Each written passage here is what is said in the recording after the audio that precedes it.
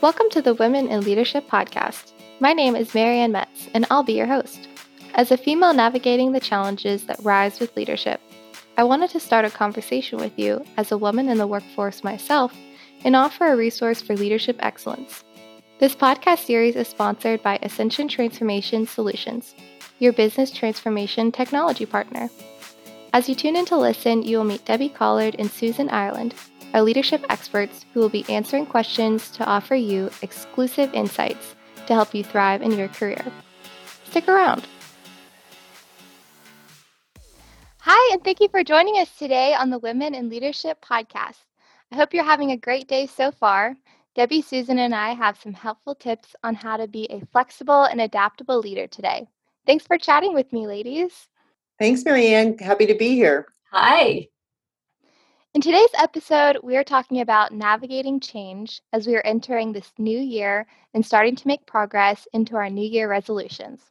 I want to start today's episode out by sharing how we define change in a business setting as women in the workplace. There are three types of change: developmental change, transitional change, and transformational change. To start with, according to Dr. Ackerman's principle founded in 1997, developmental change is change that enhances or corrects existing aspects of an organization, often focusing on the improvement of a skill or process. Transitional change seeks to achieve a known desired state that is different from the existing one. And last of all, transformational change requires a shift in structure, processes, culture, and strategy while continuously learning, adapting, and improving. So, Debbie, I'll start out with asking you today, how do you define change? Well, before I answer how I would define change, I will say that I looked it up in the dictionary and it's defined there as to make something different. It sounds very simple, right? Just to make something different. But Dr. Ackerman's definition, I liked that because I think not all changes are equal. The changes that we go through in our life. And my definition of change is constantly evolving state. I think the world's always moving and changing, and it happens to us whether we want it to or not. Right. And at any one time, you can have many different levels and types of changes happening all at the same time. So I guess my definition is that change, making things different, is constant and happening to us and around us all the time. Yeah. Susan, how would you define change? Well, I would like to emphasize what Debbie said. Change is constant. Stable isn't really a thing. But when we have the mindset that change is hard or bad, we open ourselves up to disappointment, stress, and dissatisfaction. We also don't see opportunities that change is presenting us. My definition of change is the ebb and flow of life. We can't control everything, so it's best to focus on we can control or influence. Yes, that's so good. I love that. Regardless of how we feel about change, though, the reality is that change is going to happen, just like you said. Life will always throw you uncertainty, but what truly matters is how you respond to it as a leader.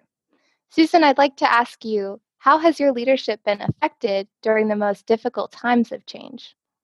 Well, I want to go back to talking about the different types of changes or challenges because I find these ideas helpful when you think about, as a leader, how you're going to respond. So Ronald Heifetz came up with these ideas about change that I have found helpful. And there are two different levels of change. The first level is what he called technical. These are changes that require us to respond with actions or ideas that are already in our toolboxes or in somebody's toolboxes. We know how to respond because we have experience or training or education. These types of changes or challenges aren't necessarily easy, but we know how to respond. And as a business leader, if I'm faced with a technical challenge, no matter how difficult, I can find the best way to address it by using a business best practice. For example, I can create a schedule and then I can execute it. I know how to do that. what I've left out here, and I'm just putting it as a side note, that I'm not addressing the important ways to work with your team using your emotional intelligence or inspiration. Hey, Susan, a good example of technical change, I would say, was when we had to take the Seasons program online because of COVID-19. Exactly. That was not easy. And Debbie and I did not have all the tools in our toolbox, but they were known tools and somebody had them and we were able to get help and we're online. That's a great example. Yeah, I love that example. Whenever we experience developmental or transitional change, we can often feel conflicted, anxious, and even afraid, which I'm sure you might have felt at the beginning of last year when COVID hit and you were uncertain about how seasons would look. Change can almost be as scary as a result of failure. And with that comes a high expectation of being successful and moving through a change as seamlessly as possible with the most effective results. Right. I want to talk about the other layer of change that Ronald Heifetz talked about. And these are changes that you mentioned there that really throw us off our game and create havoc for us and our organizations, and even make it necessary to reevaluate our values and choices. These changes are complex and ambiguous and unpredictable. It's You ever have that feeling that you are in a movie of Groundhog Day and you're addressing this problem and it keeps coming over and over again and you can't figure it out? That's when we're addressing a change as a technical change. So, and we keep using the same tools. I've heard this saying that I think of often, and that is, when your tool is a hammer, everything you see is a nail. So you want to use that hammer. So that Right. is when you're using a technical solution or a tool on a change that really is new. And that's the adaptive change. It requires us to adapt our mindset and our beliefs and our ideas and even how we work together. This type of challenge is me as a leader personally. And sometimes it's easy to deny when we're in that kind of a change. And the temptation, like I said before, is to use a tool that we have already used before. But the way that I have addressed this with teams or organizations that I have led is to include everybody in the change and to help them as a leader understand that we don't have the answers. And it was going to take us all to figure this out. And it requires patience and experiments and failures. But every time you fail, you're going to get closer to what a solution is, because after all, this is something new. We don't know the results. This pandemic that we are facing here and all the collateral impacts it's having is an example of an adaptive change. There are technical aspects of it. We can figure out how to work remotely, but how we relate to each other now is something different. Yeah, that's a great example. Debbie, I'd love to hear from you. What's an example from your career about a time when you encountered a large scale change that seemed really daunting at the time? And how did you find a way to show leadership excellence through it? Well, I think for this example, I'm going to go way back. Susan gave a really good example of more current situation when you're leaders and you have teams and adapting to a change. But I want to go back even, like I said, way back. So I was getting out of the US Air Force and I needed to find a civilian job that I could do without a college degree, without any connections, and making relatively the same amount of money that I was making because we had bills to pay. It was so scary. I can't even begin to tell you how scary it was. I had to figure out what I was qualified for. And then I had to convince people to hire me to do this thing that I maybe wasn't qualified for. So I ended up working multiple, I think it was 4 part-time jobs at the same time to make ends meet while I figured out a path forward, because I couldn't just quit and not work while I shopped around for something. Right. And failure wasn't something I could even begin to consider. So I'd gone from knowing my role, how to do it well, getting awards for doing it well, leading hundreds of people, to basically starting over at multiple entry level positions and on Wow. my own. So I took on roles I had no idea how to do. I had to learn a lot in a very short period of time. And I got to a low point of confidence and I said, I'm going to re-enlist in the military, because there's a certain amount of time you can re-enlist, and I could have gone back to what I was doing. And I thought, no, I just need to keep going. And that's what I did. I put one foot in front of the other. And even though I was scared, I can't begin to tell you how scared and anxious, that's what got me through. One foot in front of the other, just keep going. After a while, then I was able to narrow down to just one full-time job instead of 4 part-time jobs. And then I had one supplemental part-time job, and then eventually just to the full-time job, and give myself time to go back to college, finish my degree, and just make inroads to the rest of my career. So the things that I learned during this transition are incredible. If I hadn't been going through all that change, I might have missed out on some wonderful experiences, including having multiple bosses tell me that my ability to lead others came shining through and they saw great potential in me. And I guess that even though I was so scared, it didn't really show on the outside. And I was able to turn that into a very long career and ever increasing positions of responsibility and leadership. So change, even when it's scary and horrible when we're going through it, can be a fantastic experience. Wow. That's an amazing story. It sounds like a lot of hard work, dedication, and consistency plays into, finding success. And I love that you shared your story. Thanks so much. Sometimes, Marianne, it's being scared, waking up in the morning and you're scared and you don't know what the day's going to bring, and you just do it anyway. Right. I think so. I'm still very early in my career, but I've faced a couple of failures in my time, just from the beginning. And I think what I've learned the most is that even though you may not succeed the first time, just keep trying. And you continuing to try makes you succeed. Absolutely.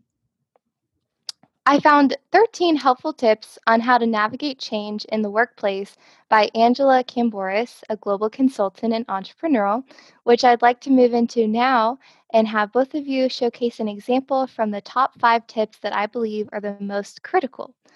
I'll start with the least ranked tip and then work my way up to the most important.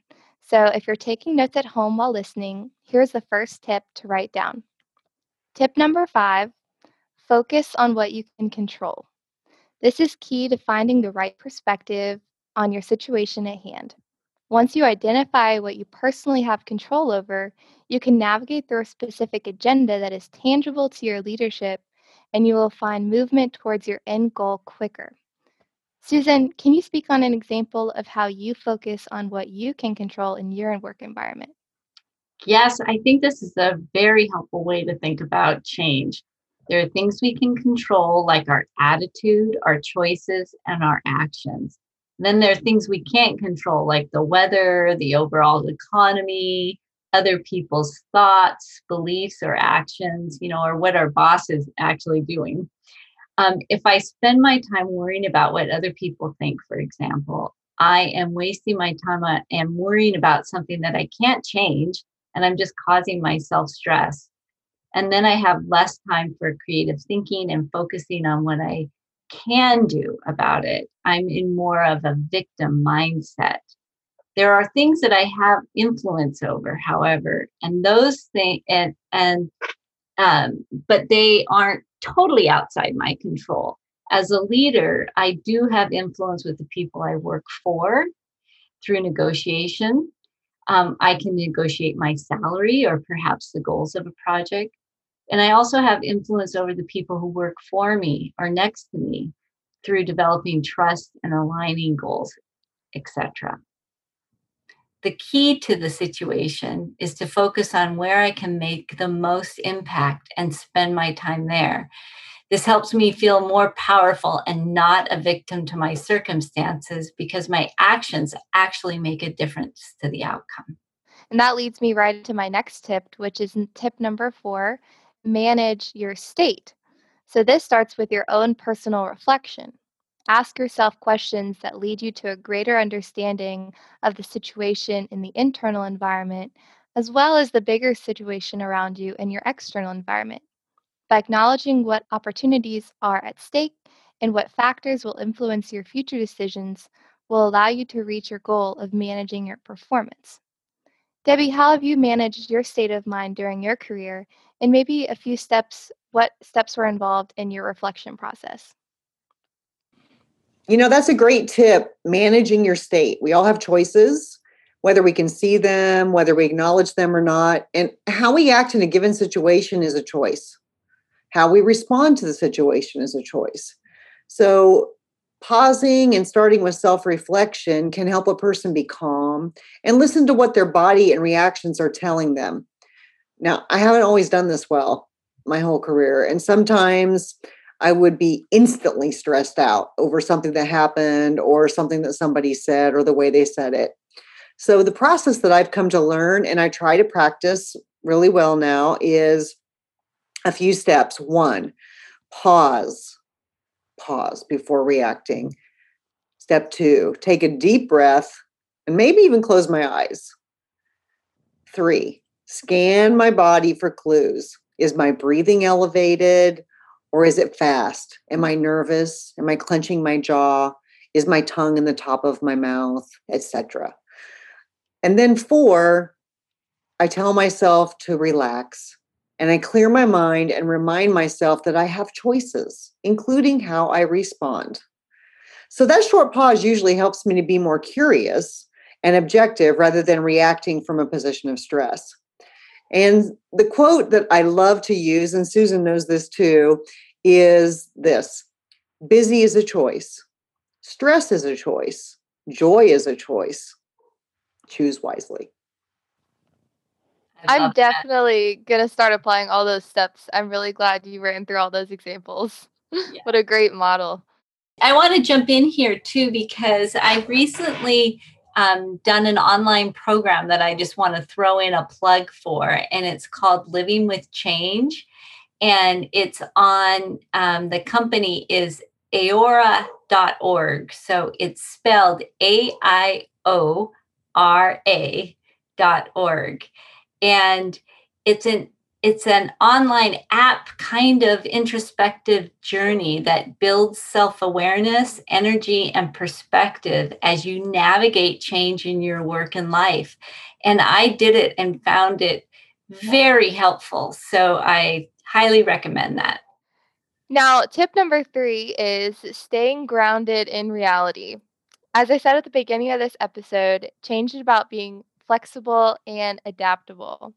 And I feel like I just have to mention on the podcast, we were just recording this episode and everything was going smoothly when the whole system crashed and we had to switch gears and jump on a new platform. And it just shows how flexible and adaptable Debbie and Susan are as leaders to keep going on this episode today and move forward while we stay grounded in reality. Tip number 2, don't let communication be an afterthought. It is important to communicate weekly and even daily with your team in order to have everyone on the same page during the entire transformation process. Debbie, how have you handled communication with a team in the past? Well, communication is one of the most important things we can do as individuals and as leaders. We can't over communicate the right things, but we can and often do under communicate or miscommunicate. Communication requires planning to be effective. It's often been said that people need to hear a message up to 7 different times before it truly sinks in. We're bombarded with communication in all sorts of forms today. So, how do we ensure that the right messages get communicated to the team? One method I've used in the past and that we share with our participants in the Seasons Leadership Program is an operating rhythm. This operating rhythm is aligned to our vision, mission, values of the organization. The operating rhythm defines those things, including meetings, that need to occur regularly. So, for example, an annual strategic planning process aligned with the organization's vision. And it plots out all of them by frequency. And it could be annually, semi annually, quarterly, monthly, weekly, daily. You get the picture. And it's communicated throughout the team so that everybody knows what will be happening, when it will be happening, and who needs to be involved in it. Also, I believe that every single person on a team needs to know the organization's vision, mission, values, and strategies. Because if they don't know these things, they do not know how they fit into the organization or how that what they're doing contributes to the organization achieving these things. So if they can see those and know what parts of it they help influence by the work that they do, they can feel like they really have skin in the game for the organization's success.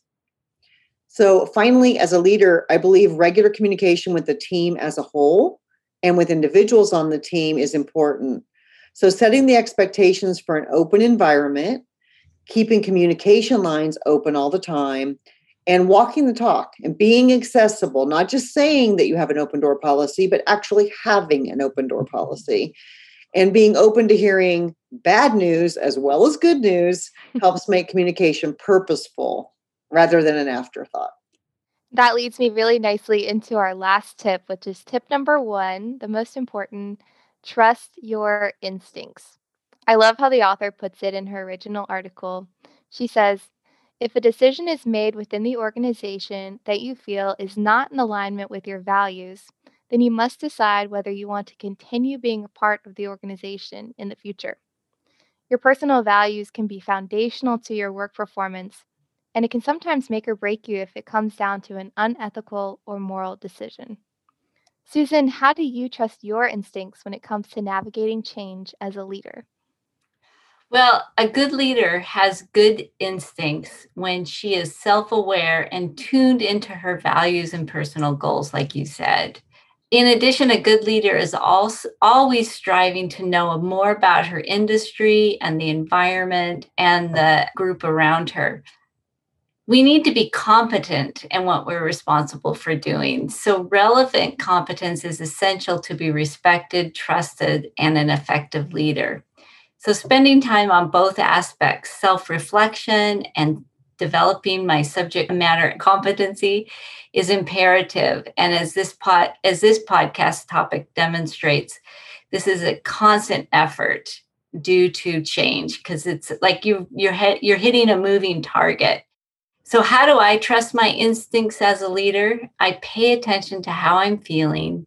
And if something isn't right, I no longer ignore that feeling. Early in my career, if I got a feeling that I was uncomfortable with, I would divert to somebody with more experience and say, well, I can take a direction, or they know more than I do. And I'm not talking about a moral or ethical choice. I'm just talking about just running a business, and there's lots of decisions that need to be made. But with more experience, I have learned that my instincts really are pretty good, and I need to check things out before taking action. I wish there was a formula I could tell you, like ask so many people or read this book or listen to that podcast. But what I can say is keep checking your feelings out. Talk to people you respect and get their opinion. Ask your team or your clients or your community leaders. What I have found out is that I will get my answer. And sometimes I was right and another direction is better. But sometimes, yeah, my instinct might not be totally spot on. But by asking other people and by checking it out, I'm finding, the right answer, which makes me a better leader overall.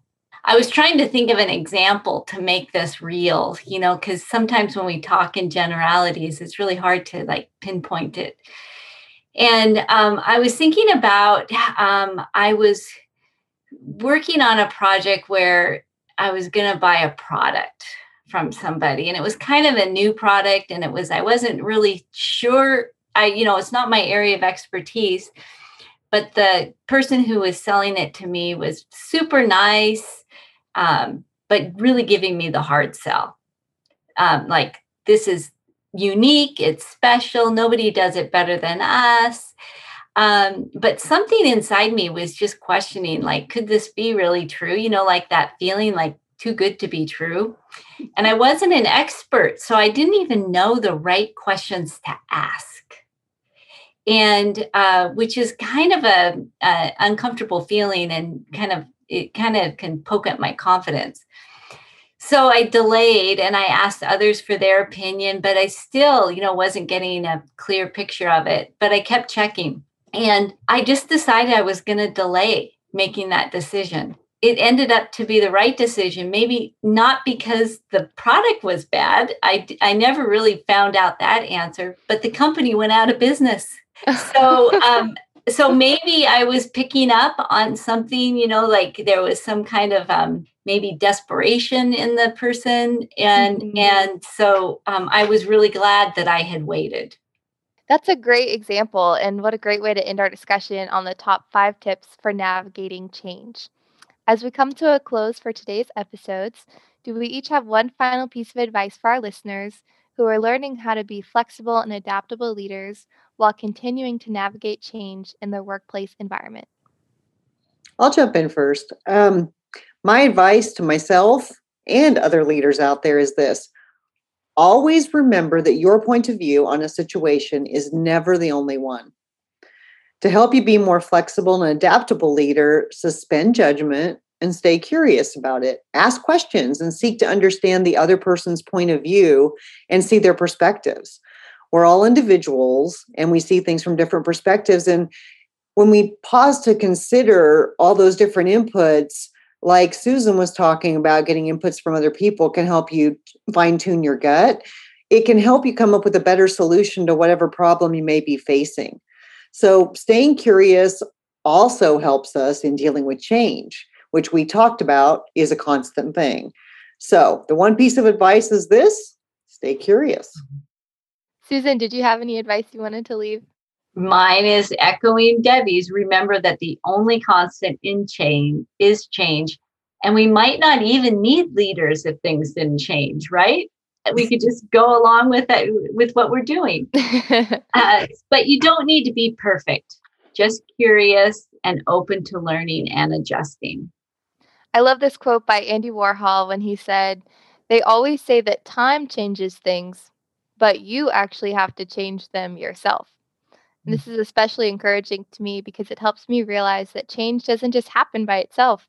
It takes time, energy, and effort, and that can't happen unless I make the first move. Thank you both again for taking the time to share your stories and inspirational ideas with us today. Please don't forget to rate and review the podcast and tune in next week for our next episode where we will talk about how to be a motivational leader even when you're not feeling it. We'll see you next time. See you next time. Bye. Thanks, Marianne. Goodbye. Thanks for joining me today on the Women in Leadership podcast series. If you loved our podcast, we encourage you to sign up for the Seasons Leadership Coaching Program, a year-long leadership program for women designed to support your growth and success as a professional. The program was created to help motivate female leaders and further their self-awareness to live into their potential while making a difference. For more information or to register yourself for Seasons Leadership, visit their website at seasonsleadership.com and follow us on Instagram and LinkedIn to stay connected. See you next time.